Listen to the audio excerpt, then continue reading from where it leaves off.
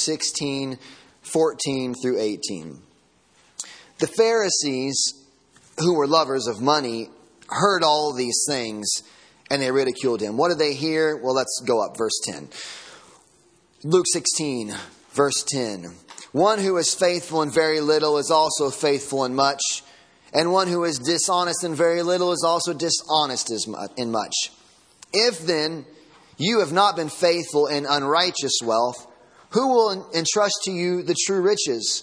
And if you have not been faithful in that which is another's, who will give you that which is your own? No servant can serve two masters, for he will either hate the one, love the other, or he'll be devoted to the one and despise the other. You cannot serve God and money. Our text for this morning, the Pharisees, who were lovers of money, heard all these things and they ridiculed him.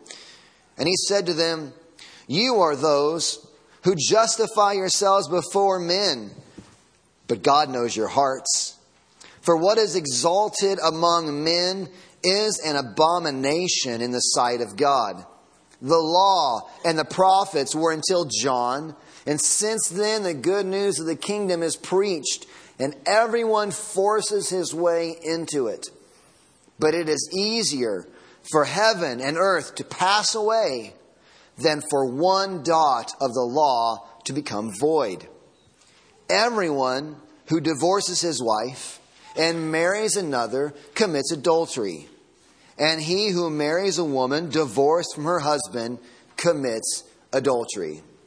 Grass withers, the flower fades, the word of our God stands forever. So is the church supposed to gather for the joy of the sinner or for the conviction of the sinner? When the church gathers on a Sunday morning, we've all come into this place. Is the purpose of our gathering, is it for the joy of the sinner or is it for the conviction of the sinner? Was the message of Jesus one of love for the worst of sinners, or was it a message of warning to cease from sinning?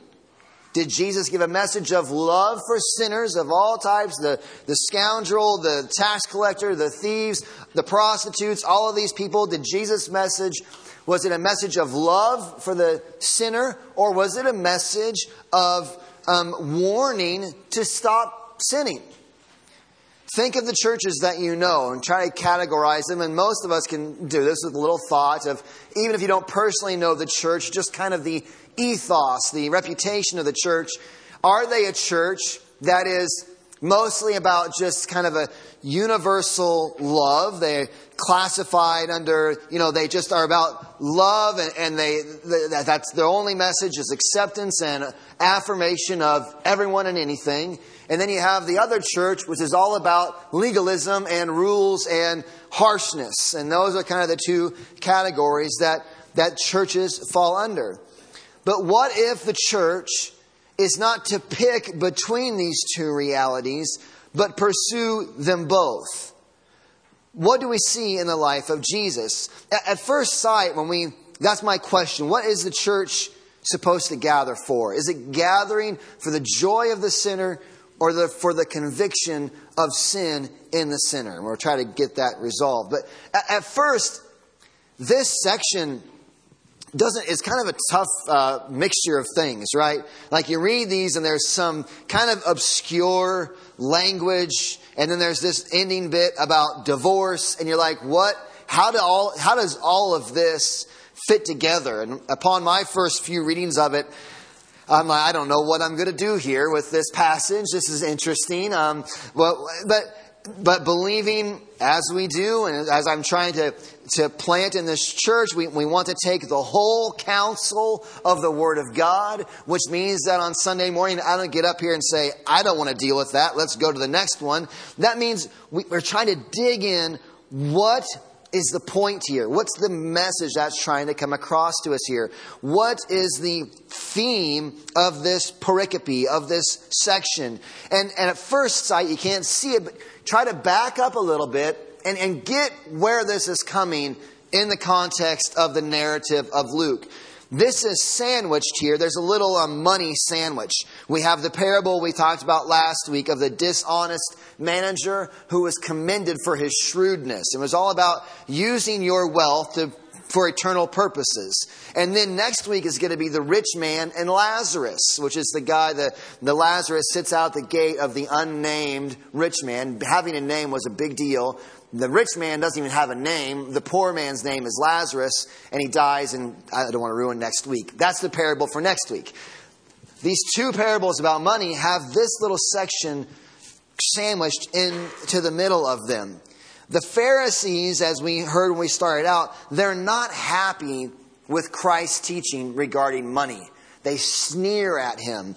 The ESV, our Pew Bible, says that they ridiculed him. But the language there is kind of like looking down their nose or sneered at him. We don't really know all of the reason why, but it's a negative reaction. It could possibly be that because Jesus had no money, they think, well, of course he thinks money's no good. Look at him.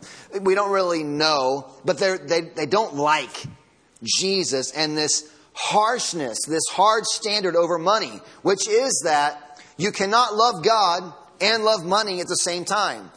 You love one, you hate the other. You can be devoted to one and despise the other, but you can't love them both. And the Pharisees, they sneered at that because they wanted their money. They had these divided interests.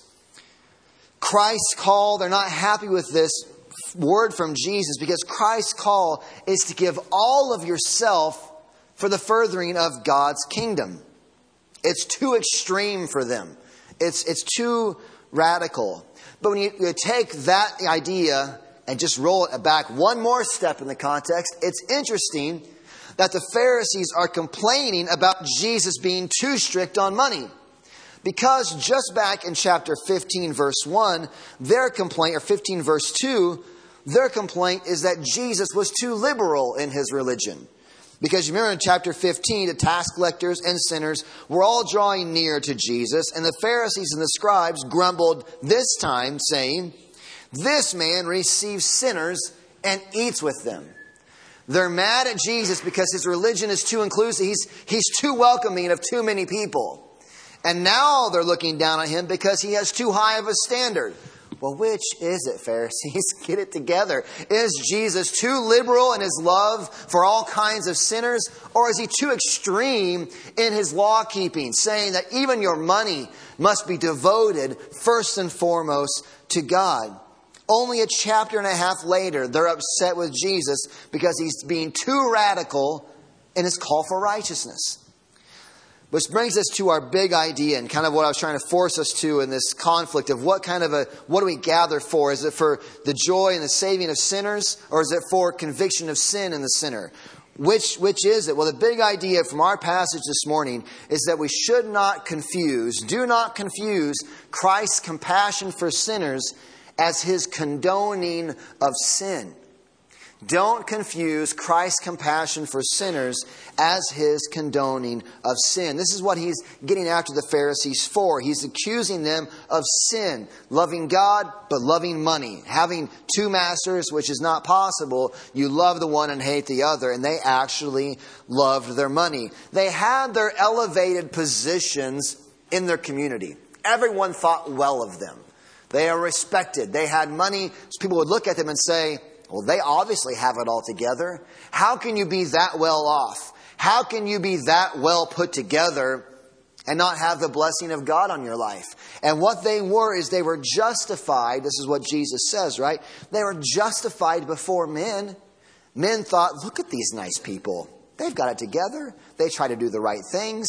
They're justified before men. They looked so manicured and polished on the outside. But inside, what does Jesus say they were? Their hearts were far from God. And God looks not at the outward appearance of man. We know from the anointing of King David, God does not look at the outward appearance, but at the heart. And these people, though they were justified on the outside, their sinful hearts did not escape the notice of God. We should listen to the rebuke here. There's a rebuke here. How much weight do we give the world's opinions of ourselves? How much weight do we put into what everyone in the world thinks of our lives? How high of an opinion, how much weight do we give the world's opinions over our lives? How much of our lives are validated and affirmed by the standards that the world has set? How much of our lives are we pursuing our wealth and using our wealth in a way that reflects the world, that the world can affirm everyone spends their money this way, therefore you're justified in front of the world for doing the things that you do with your money. But where is your heart? Your time? Are we using the world's standards of usage for time in a way that justifies our own, but really our hearts are far from God? Are we pursuing our reputation in the way that the world does? How can someone commit to follow Christ and yet still follow the world's standards? How can we say, as we gather on a Sunday morning, I want to worship, I want to glorify God with my whole self, and then walk out the doors and then work hard to be glorified in the sight of the world at the same time? And Jesus says, you can't. You'll be devoted to one and despise the other. You'll love the one and hate the other. And that's what infuriates the Pharisees. That's what has them sneering down at Jesus. J.C. Ryle puts it like this in his commentary. He says, thousands on every side, the irreligious and the religious, thousands on every side are continually trying to do the things which Christ pronounces impossible. They are endeavoring to be friends of the world and friends of God at the same time.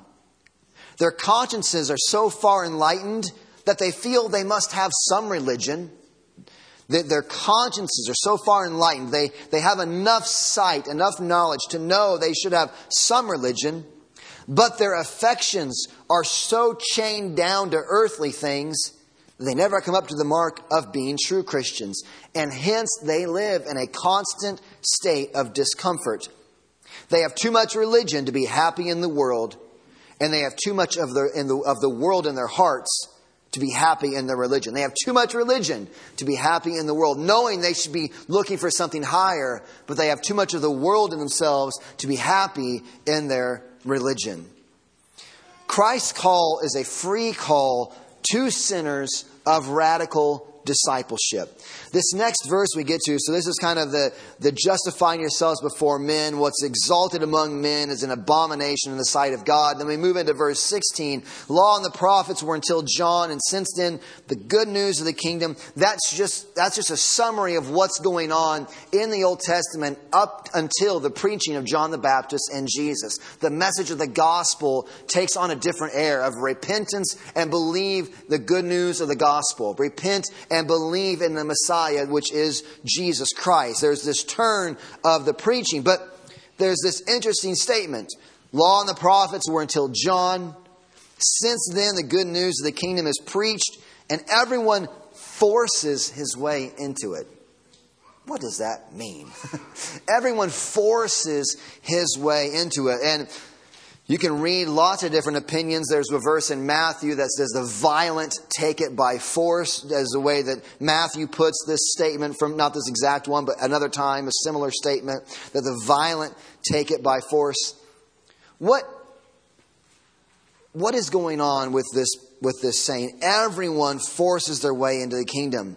The most consistent idea that I think this is representing is that everyone when he's saying everyone forces their way into it, this is no longer just a Jew or a righteous person religion, right? When it was the Jewish faith was you're going to temple, you're observing the laws, you're kosher, you're doing all of these rules, and those are the people who could be brought into the kingdom. But now the news of the gospel is going out, and everyone, meaning Jew and Gentile, those self-righteous and those who are clearly unrighteous, they can force their way. They are coming into the kingdom. So that's the everyone. It is not restricted to a certain race or certain ethnic group or certain socioeconomic status. It's not reduced or restricted to any certain group. Everyone is able to force their way into it. For everyone entering, that's the everyone, it is a forceful entrance. Getting through the narrow way is serious business. Broad is the road that leads to destruction, but narrow is the way that leads to life, and few are that find it. The narrow road is a forceful entrance. Coming into the kingdom has some force to it, some violence to it. The point is that even though the sinners are entering, they are entering at the cost, the death of their sinful life. Those coming into the kingdom are coming in with force, the force of conviction, the force of repentance, faith, and forsaking all that does not honor God and pursuing the will of God, seeking to do what He commands and what pleases Him.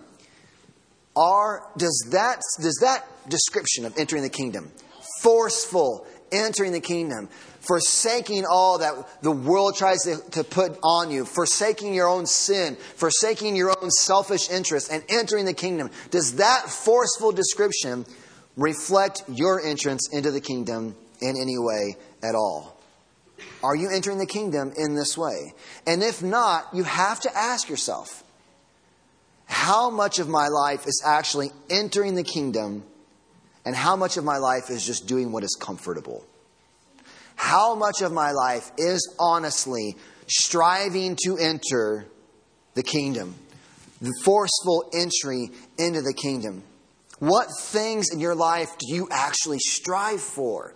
This is the rebuke that Jesus is getting in this section here. What in your life do you actually strive for? How much energy do you devote to strive with your money?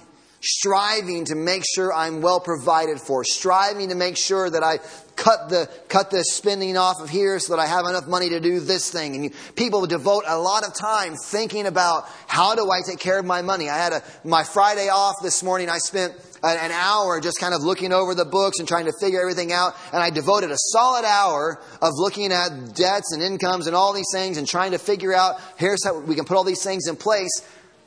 Do you spend... That's a striving after a worldly thing, which is a fine thing to do. I'm not knocking doing planning, of financial planning. But the rebuke is that, is there any striving of that type in your pursuit of the kingdom that is devoted to pursuing Christ? Does that compare to the energy that you are using to seek God? How much energy is devoted to your physical health? It's good. Physical training is of some value. Timothy tells us that we should be working out. We should try to eat right. We should try to be healthy. These are important things. But we live in a world obsessed with their physical appearance, who spends all of their time trying to work out, eat right, increase their appearance. All of this striving in all these ways that don't really matter. And the question is, are you striving for Christ and His kingdom? The demand from Christ is that we love Him with all our heart, all our soul, all our mind, and all our strength. That is the call. That's right out of Deuteronomy 6, repeated by Jesus in the Gospels, Mark 12:30. If you want to look it up and check me on that. Deuteronomy 6:5, Mark 12:30. This call to love God with everything. Do you get the conflict? What is going on in the life of Jesus? We see this call, this love for the sinner. Yet, don't confuse Christ's compassion for sinners as His condoning of sinfulness. That both calls exist, of the sinner to come and the sinner to repent of their sinfulness. God's law and His standard of righteousness does not change. He's calling for love and for trust, for repentance and obedience. Not a single dot of an I can be removed from God's righteous standard. It is easier for the world to burn up than for God's word to change or to fail. That's why divorce is brought up. And we're not going to spend a lot of time on divorce this morning. We don't have time. But the other reason, not just for time's sake, the other reason is this is used as an illustration. There are many places that we could look that speak about divorce. Matthew chapter 5, Matthew chapter 19, Mark chapter 10, 1 Corinthians chapter 7 have a lot to say about the rules or the thoughts on divorce, what God thinks of divorce. But here in this passage, he uses divorce as an illustration, a commentary, an observation on the sinfulness of divorce. Now, this puts us in a tense spot, I know, because we live in a culture where divorce is touching everyone's lives. I can think of many in my own personal lives where divorce is very close to home. So we read these passages and there are, if you look at the Matthew 5:19, Mark 10, 1 Corinthians 7, there's biblical justifications at times for divorce. That there are. But if all we want to do in our study of divorce is make it okay, we've totally missed the point. And the point is that God does hate divorce. And the reality, the reason why I feel like it's okay to say this, I don't even know that the divorced people that I know would say, hey, it's all okay. Why? Because most of them are now in another marriage.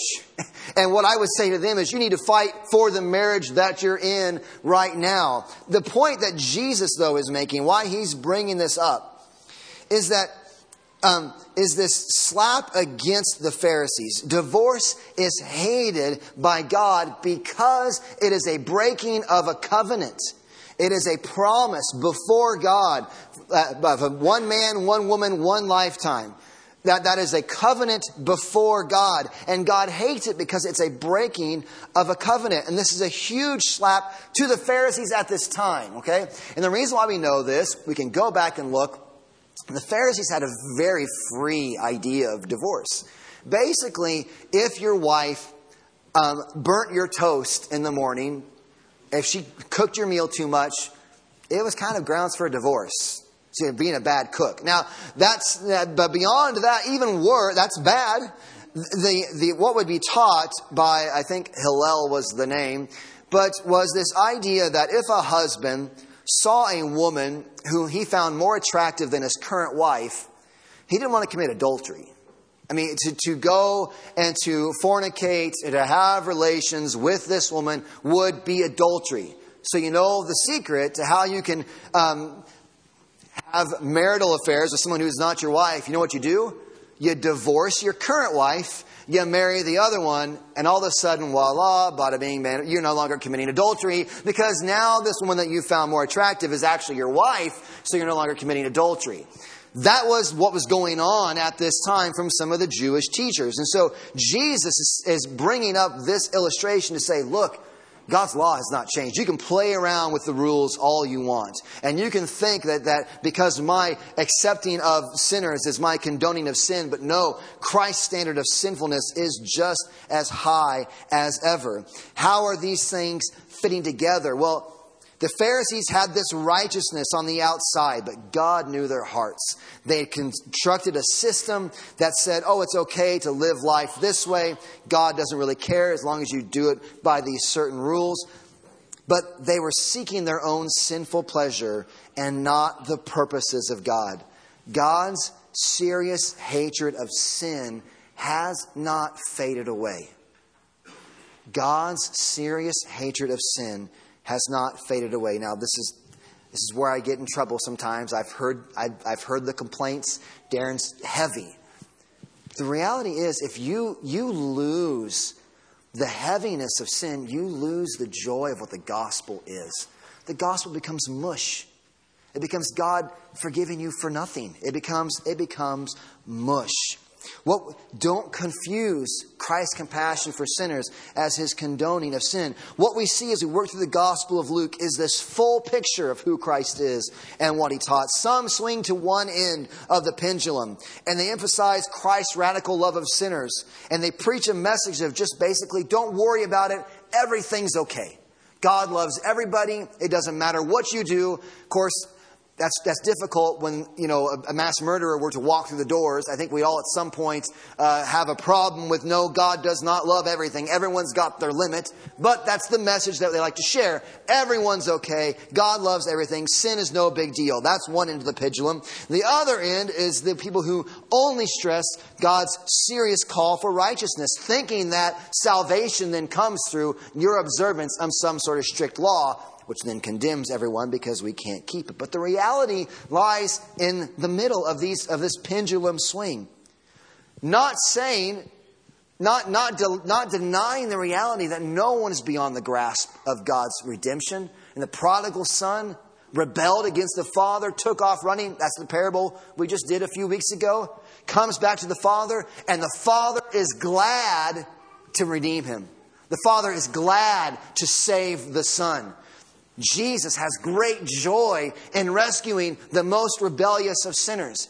But that doesn't mean now he's all of a sudden okay with sin either. That doesn't mean he's okay with sin either. He's calling for a total undoing. The sinner that he calls to himself, he's calling for a total undoing of their worldly desires, for them to be reoriented around that which is truly worthy, around Christ himself. It's a call for freedom in him, yes, absolutely, and a freedom that is found in taking up your cross.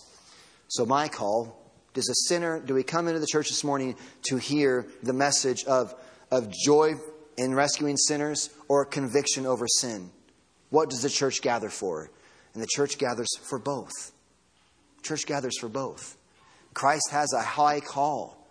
And what we do when we come and we confront the law of God, we realize, I do not deserve to be in God's presence. I do not deserve to take communion. I do not deserve a minute of God's mercy and grace. And yet what has he done? He has sent his son. Jesus Christ has come to the earth. So the call is to hear both of these calls today. To trust in the forgiveness found in Christ, and the call to be killing sin before it kills you. The heartbeat of the gospel is to hear the call of Christ, to feel the conviction of your sin.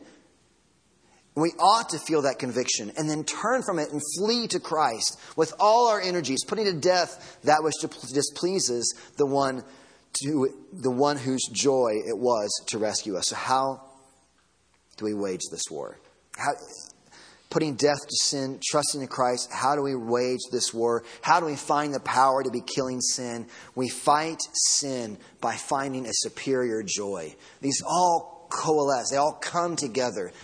This power to fight this sin, this power to fight this worldliness is in finding a superior joy. And it is the superior joy that is found in confessing that these are these sins that I do live with and do struggle with and do commit. And then finding the joy in fellowship, redemption found in Jesus Christ. We fight sin by finding a superior joy. The same word of God that comes down as law and crushes us, calls us to a righteous life. That word, that same word, comes and gives us promises that will not fail. That those who he has called, those he predestined, he's called. Those he's called, he's justified. Those he's justified, he's glorified. God has made promises that will not fail. The unchanging word that convicts us of our sin is the unchanging word that promises our forgiveness through the blood of Christ. That's why Jesus takes this hard line. If we say, oh, the law passes away, how can you count on anything God promises? But it hasn't. The hard line is not passed. We are sinners. We are sinful in the sight of God. But the good news in that is that God is a God who keeps his word. The word that calls you to forsake all worldly things that temporarily satisfy you is the word that promises ultimate satisfaction in Christ alone. Don't confuse Christ's compassion for sinners as his condoning of sin.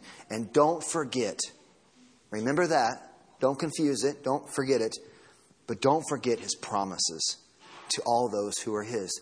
Why we can be bold in remembering our sinfulness is we are bold in remembering a substitute who came and gave his life for our sins, that we might be adopted into God's family. As we come to communion, we remember this is a meal that has a promise attached to it.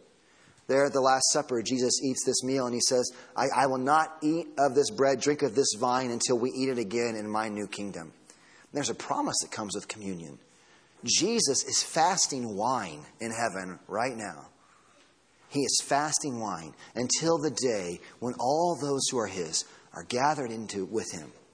The great marriage feast of the Lamb.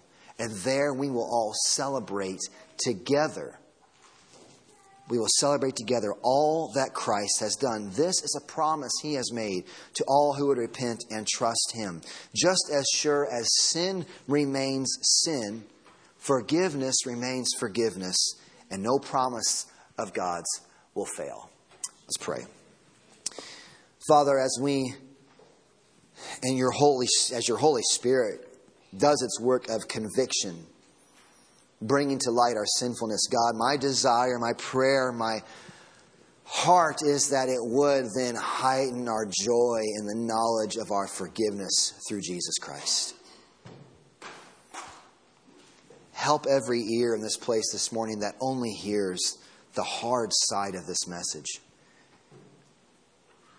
Give us ears to hear the promise that comes with this news. The news that our sin is serious. The news that our transgression is real. The news that comes along with it that there is a Redeemer. There is one who has bought our redemption.